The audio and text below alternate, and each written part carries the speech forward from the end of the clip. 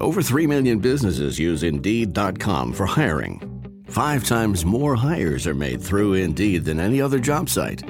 By creating the easiest, most effective hiring experience, we help businesses find great new people every day. Right now, we're giving new users a $50 credit to post a sponsored job on the world's #1 job site.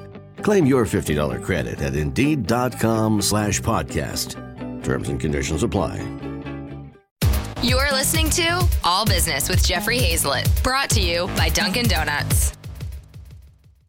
He's one of the world's most respected business experts, Jeffrey Hazlett. I want to take you behind the scenes on what's happening in business today. And whether you're on Main Street or Wall Street, we're going to find out the secrets behind their success. This is All Business with Jeffrey Hazlett, brought to you by Fortinet.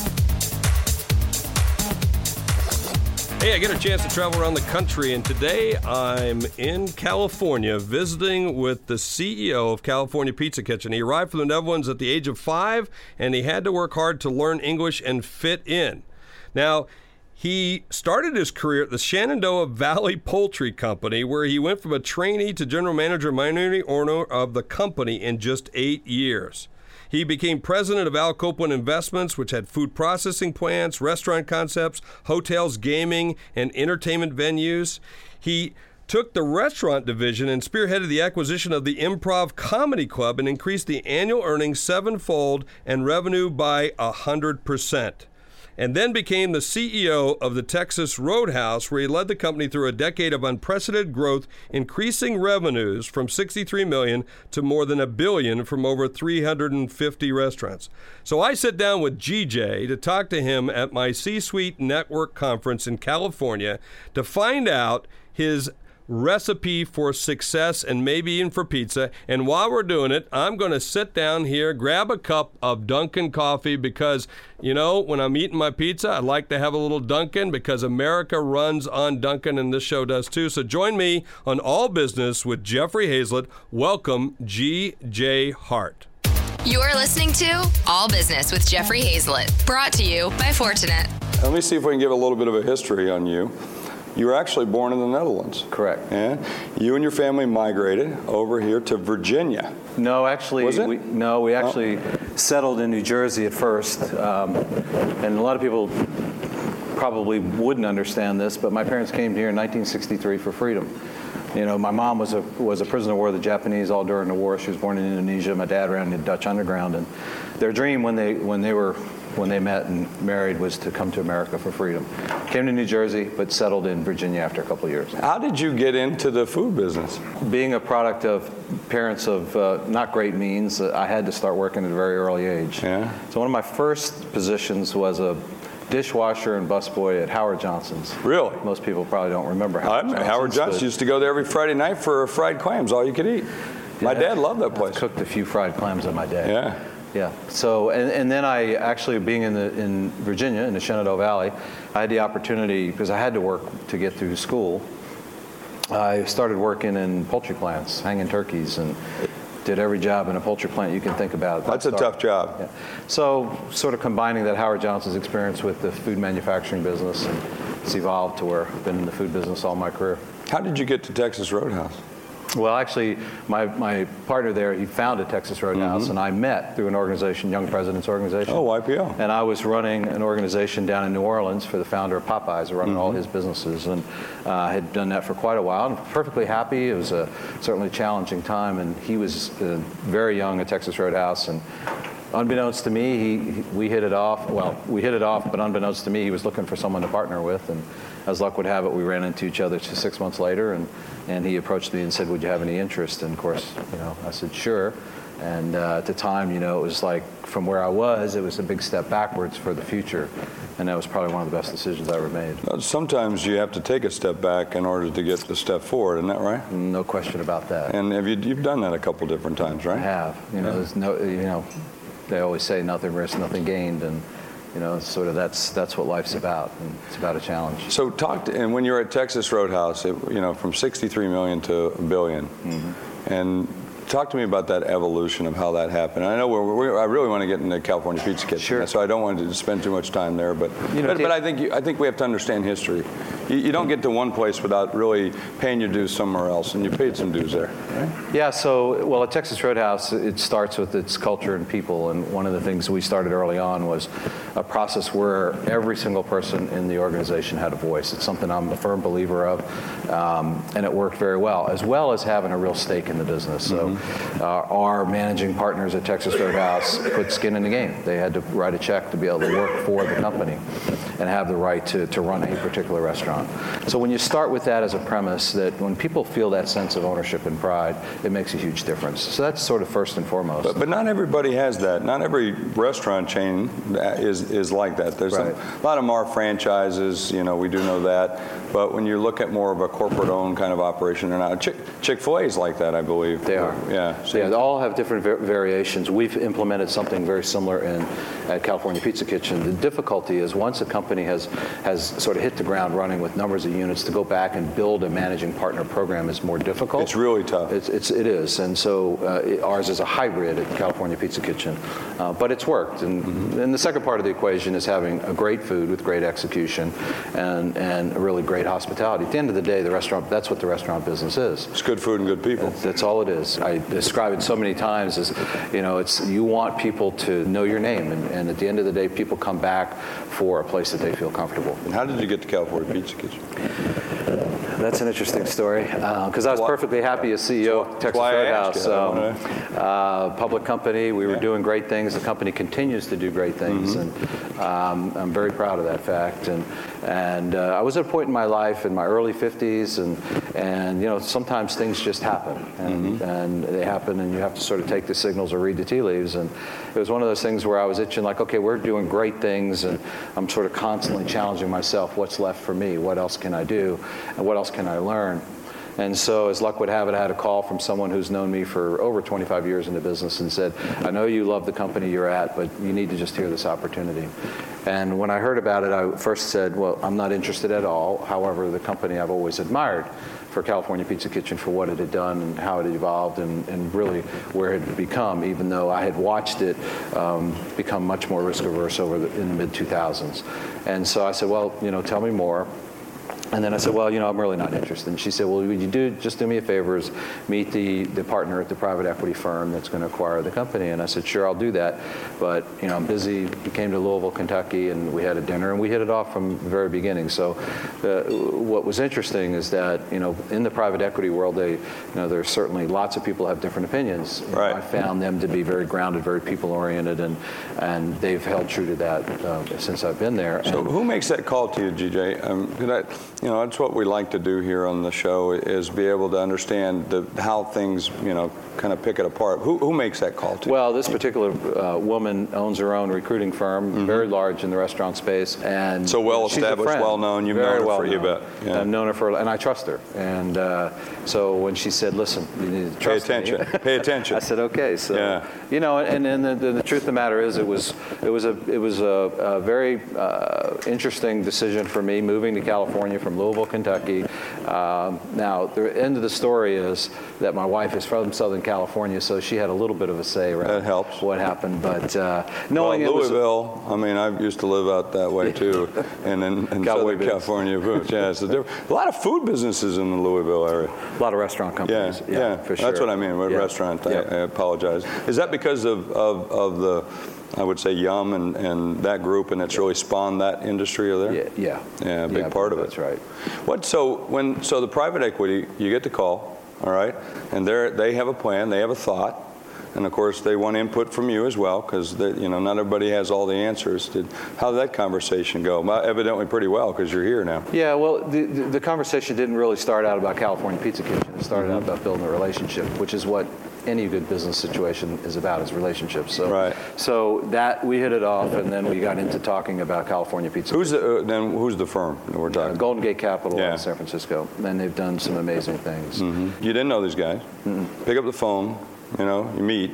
Dinner, start with dinner. Right. Maybe. Was that pretty much what it was? That's right. And then from dinner, what was the time span from the time in which you got the call to the dinner?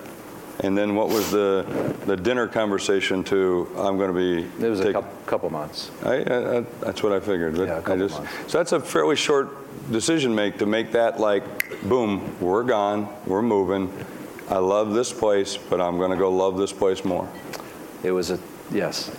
So what are the motivating factors for you when you look to do that? It's an upheaval. It's a change. I'm sure that the gut was moving a little bit, right? Yeah. I mean, you're a pretty confident guy. We've talked on the phone. We've backstage. We can sum one another up pretty quick, right? But it had to have some of those moments where you're just sitting there going... The oh shit moments? Yeah, oh shit. Yeah, what have I done? What have I done? Yeah, well, for sure, once making the decision, it was let's go. But that was a tough point. Think about it. You're in a position where you're perfectly happy. You feel such a sense of pride about building an organization. And then you're going to go to something that needs help and work and transformation and a whole new place, the whole family situation. In fact, our life was pretty well set. In Louisville, we had a place. We just finished the home in Naples, Florida. We figured out what we were going to do and how we were going to make life work. And it was a tough decision. But a couple things. Number one, it was a real challenge for me. Number two, it was an opportunity to co-invest alongside the private equity guys, so have a real sense of ownership in the company. So you took the earnings that you had done at your previous operations and said, because they ask you for money in. I mean, they don't always, but typically they ask you for money in. Well, I think if you're going to run an organization, then you need to have some skin in the game. So, so as we did at Texas Roadhouse, and did you put all of your money in, or no? Okay, no. But you do put some, significant enough where it hurts. Remember, I'm a little bit older now, so I'm not, so young. Okay, but that's okay. That's a fair thing to know. But I think folks here are doing the same kind of thing, and those that are watching on the show are looking at similar kind of decisions. Right. So you get. What's the first action that you take at California Pizza Kitchen? Because that was a publicly traded company at the time, right? It was public, and then when Golden Gate acquired the company, it was taken private. Okay. Was that a private company today? And was that private prior to you stepping in? Was it already private? It was just like a 1-2 punch. Yeah, it was a transaction happened sort of in the end of July. I came in and sort of towards the end of August of that year. So yes, they finished the transaction. It was a private entity. And so when you had that last call with those guys back in, let's say, June or whatever it was, and you said yes, and you start in August, what are you doing now? You were thinking about, what's my 90-day plan, or what was the plan that you wanted to put in place that you thought you had to do? And did you already think through those things before you got there? I certainly had an opportunity to review what the thesis was that Golden Gate had acquired the company in the terms of such, and what was the possibility of making those things happen. What was the current situation? I sort of understood based on their assessment. As anything, once you walk in, it's never quite what you think it is walking in the door, which it wasn't. It's always different. Yes. So I certainly had some ideas of what needed to get done. But be very candid, remember, I loved the company I was at, so I wanted to make sure I did that as professional and as running a public company and having a lot of success. I wanted to make sure I did that right as well. So, basically up until the day that I had announced to my partner and to the board that I was going to be leaving, I certainly gave it 100% in what I was doing. And in the meantime, sort of the after hours is, okay, what's the challenge here? What do I need to be thinking about? Did you have any time from when you stepped down at the other Texas Roadhouse? Did you take a week or two? Or? So what's really funny is we're sitting in the Ritz-Carlton in Marina Del Rey. This is where I flew. On the day that I resigned, I had to go through all that. As a public company, I left that day, and I actually flew out here that night. And I've stayed in this hotel to have a 7 o'clock meeting to meet the team for the first time here in this hotel. The very next day. So no, there was no time at all. In fact, it was sort of this high, low, because you can imagine leaving a company that so many people that I'd worked with for so long and recruited there, to walking in the door to people that were wondering, who the heck is this guy and what's he going to do? It was challenging times. I'm going to ask you about your first day, because I've always find it interesting. The first day you take a company, Don Lowe's, chairman of Franchise Services, sitting out in the audience, and I remember the day that he took over at Pip Printing happened to be Halloween, and he drove from down south here in Orange County up to Agora Hills to meet with that new team. And nobody had told them, and they were all dressed up in Halloween costumes. So he met 3 witches, a hooker, and I believe his CFO was dressed as a criminal. So I thought that was interesting as well. So it was funny. So what was that first day like? You 7 a.m. So did you call a 7 a.m. meeting because you wanted to get everybody's attention? No, actually, it was prearranged. We wanted to do it early with the senior team, so I had an opportunity to meet them before I was introduced to the rest of the company. Had you met any of them before that time period? No. Did you have I got a little dossier on you and everybody else. Did you have a little bit of that? I certainly had a background on all the folks. Right. And you probably had met 1 or 2 maybe before? At some industry event, casual or something like that? Yes. But certainly wasn't familiar with them in any great detail. Now, mind you, there were people. This is our 30th anniversary, or will be next year, and many of these folks have been with the company a long time. A long time. So I want to get into the operations now, if I may, with you. It's been very intriguing so far. Does it limit you to have pizza as your middle name? I mean, it's California Pizza Kitchen. Is that it? Or because it seems like to me the menu is a pretty broad menu. Yes, indeed, the menu is very varied, and it has been. And in fact, pizzas represent less than 1/3 of the entrees sold at California Pizza Kitchen. What's the biggest? Well, it's still today is the barbecue chicken pizza, barbecue chicken salad, 1 and 2. Those are good. And at the end of the day, if you think about 1985, putting barbecue and chicken on a pizza was certainly revolutionary. Yeah, and today it's like no big deal. But so having pizza in its middle name was certainly okay at that point in time. And really, the truth be known, CPK was really, that acronym became the way it was as a result of guests sort of taking it from California Pizza Kitchen. Yeah. Now, as we've broadened our menu even more in our transformational work, which today we have a ribeye steak, we have a hearth-baked Aleutian halibut, we've got salmon, things like that, it becomes a little bit challenging around the name. Not so much in the U.S. because people know us. In international markets, it's certainly a challenge. So are you going to then migrate from California Pizza Kitchen to CPK? Because that seems to be a natural kind of thing. No, we're going to stick with California Pizza Kitchen. It is the brand equity. There is a tremendous amount of name recognition around it. And again, our business model is one where let's give you a great experience and you tell someone else about it. We're not a big marketing machine that way. It's all driven locally in those communities. So we believe that the name is just fine because the equity is still positive to our guests and even our lapsed guests. But you seem to be doing a bit of a refresh now with the locations, the look, the feel. Is that right?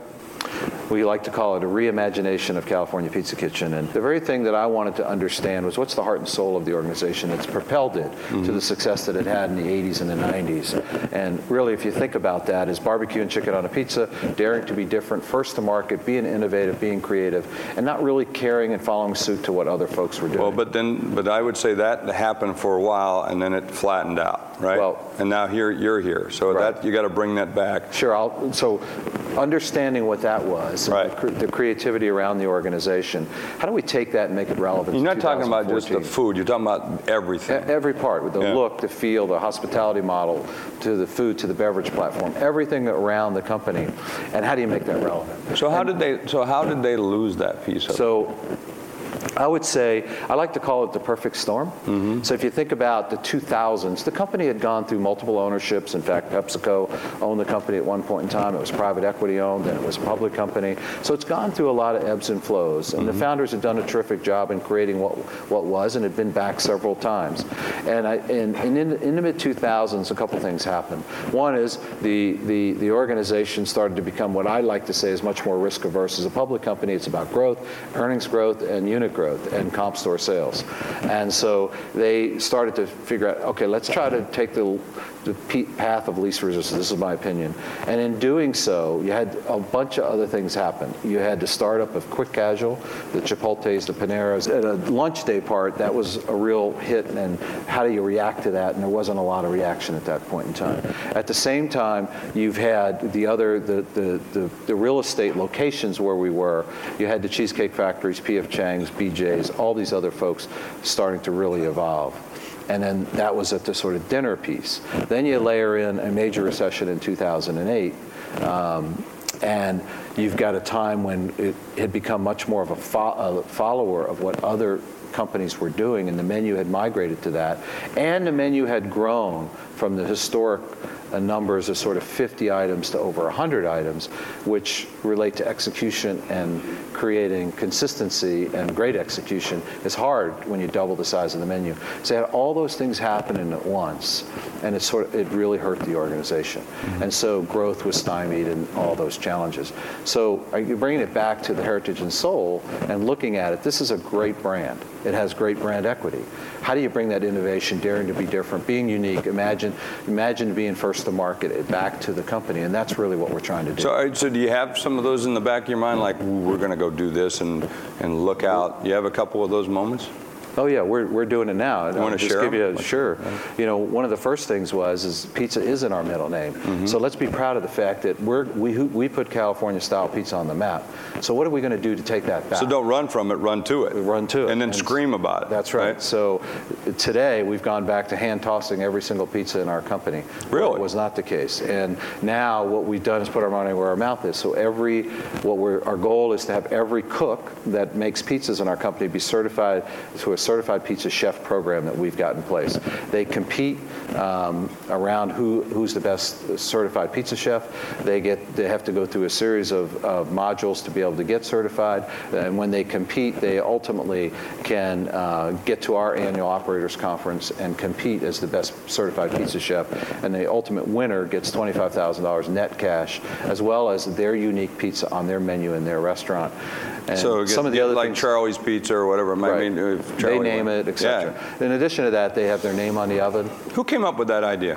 Well, I would say that's one I did come up with. I didn't know that. I'm not trying to flatter you. I'm just saying that's pretty cool. I think that's pretty neat. That you said there's two pieces. You said early on you have to have the food and you have to have the people. So that seems to be one of the ideas that actually combines both, right? It does. What else are you doing around the people side? That's just one example of owning pizza. We've gone back and taken a look at our whole menu and how do we create innovation around that menu, and we're doing that through bringing seasonal items like Brussels sprouts. You know, you either love them or hate them, but yet we have Brussels sprouts and bacon caramelized onion pizza as an example. You never have George Bush in there, but they're good. Or a mushroom pizza that instead of having one mushroom, it's 5 mushrooms with white truffle oil, things that are somewhat unique and different. And they have this California twist. All the research tells us that our guests expect a twist from California Pizza Kitchen, which is that uniqueness around California creativity. Does that mean more tofu or something? Well, we don't have tofu today, but don't do that. Don't do that. No, listen, there's all parts around innovation that we can bring to the market. And then what can we do to bring other items to the market and, quite frankly, provide our guests some opportunity to try new things, but in addition to eliminate some of that veto vote. So you got two pieces of the menu. That you got lunch and you got dinner, but a real piece that I see during the day is breakfast. Are you looking at expanding to breakfast? A lot of groups are. Yeah. Well, we do it limited in some of our mall locations around holidays. We'll do brunch, things like that. We have some breakfast pizzas for sure. It is not something. First, we need to get make our transformation work within the day parts that we're in today. So breakfast is not something we're thinking about. But a brunch sounds kind of like California, with a little champagne. Do you serve wine in location? We do. Yeah. We do. In fact, we've upgraded. You brought that up. Our whole beverage platform has been changed to unique ingredients in terms of our signature cocktails, which are not a bunch of syrups, but they're natural products. So there's, again, that whole California piece. And then we've broadened our wine list quite a bit.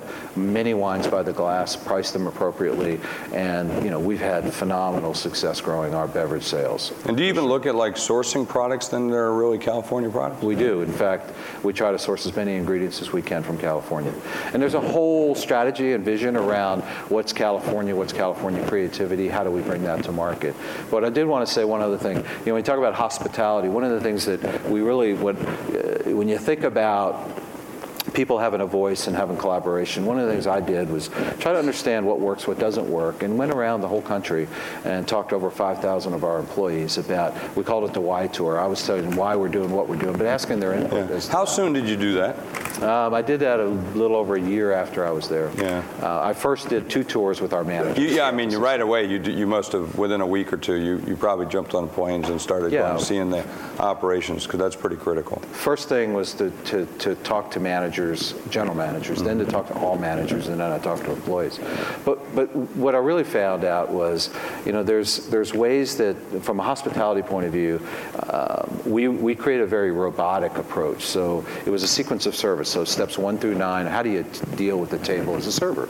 And so from my perspective is, let's throw that out for the minute, because we really need to understand there's a beginning, middle, and end to an occasion. And there's time and occasion. People are there for lunch, for business lunch, or they're there for a date night, or they're there with their family. You don't treat them all the same. Right. And so what we wanted to do is bring that freedom back to our servers and personality, which fits with California, and really come as you are, and we gave them guidelines around what should hospitality look like. And the best example I could give you that I learned is, if you think about hospitality and you're bringing someone to your home for dinner, how would you act? Mm-hmm. And I go through this whole series of what happens when they ring the doorbell. What do you do? What does your house look like? Go through this whole series, and it starts to try to resonate with people from what does that experience look like? And that's really what we tried to do, and we're still working on that. We call it our high five hospitality. It's not going to happen overnight, because servers that have been around a long time are used to doing it a certain way. But it's something that really creates that human element and brings that genuine connection with your guests that I think is ultimately important. And the same thing is, I may not, you're Jeff, mm-hmm. but I recognize you and say, hey, you were here a couple nights ago and you had X, Y, and Z. Would you like the same? Yeah. That experience, what will that do for you? Oh, huge. Think about your favorite restaurant. It's absolutely huge. So that's what we're trying to create. It's not easy when you have 280 restaurants, but that's a huge difference versus where we had lost it. Because today, our guests, and any guest that's going out to eat, expects more. The food has to be good. Mm-hmm. Just by what you do, you have to elevate your game there. But the difference is hospitality. So that's an element we're working really, really hard, and that's quite frankly something. Let me ask you this last question. What is your favorite job? I mean, because I'm sure you put the hat on. What's your favorite job inside California Pizza Kitchen? My favorite job is really inspiring our people to, what I like to say is get them to exceed their own expectations. Leadership's about getting people to exceed their own expectations, and that starts with getting them to believe in themselves more than they probably ever thought they could, and that's by making a positive influence on them every day. So it's getting out there, being with people. I can do all the rest of the stuff, but that's what I like to do, and I think that's one of the best things a leader can do. Well, they certainly come through as being genuine. You've done that in the past, and you certainly seem to be doing it here, and you've exceeded my expectations. Thank you. And we've exceeded our time. All right. So I've got to wrap things up. I could sit here all day. GJ, it's been a pleasure. Taking you behind the scenes of what's happening in the business world, Jeffrey Hayzlett hosts All Business, brought to you by Fortinet. Hey, at the end of every show, I like to talk about what I learned, and I learned a lot. I've talked to GJ a couple different times. I've had him with me at our shows at the C-Suite Network, and every time I've walked away being very impressed about what a humble guy this is. Now, he likes a little flash, there's no doubt about that, as we learned from some of the things that we talked about. But more importantly, the first thing he did when he took over at California Pizza Kitchen, he went around and started talking to the employees. He got down, in the kitchen, and he got into the restaurants, and he talked to the people. He did walking around by management. How many times have we heard that? That's what I like about this guy. He gets in their face, and he starts talking with them, and he learns the business from inside out. So yeah, there might be a little flash, a little good look in there, a little nice Gucci boots from time to time, but there's nothing wrong with that when you're in there doing the hard work, and he's certainly paid off. So this has been Jeffrey Hayzlett, and this is All Business with Jeffrey Hayzlett on Play.it.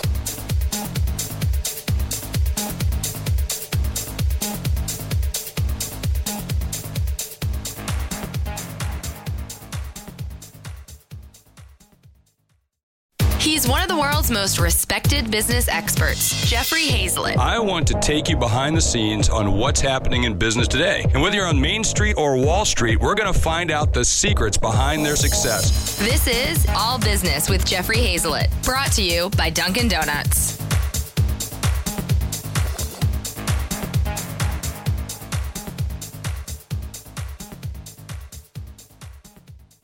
This podcast is a part of the C-Suite Radio Network. For more top business podcasts, visit c-suiteradio.com.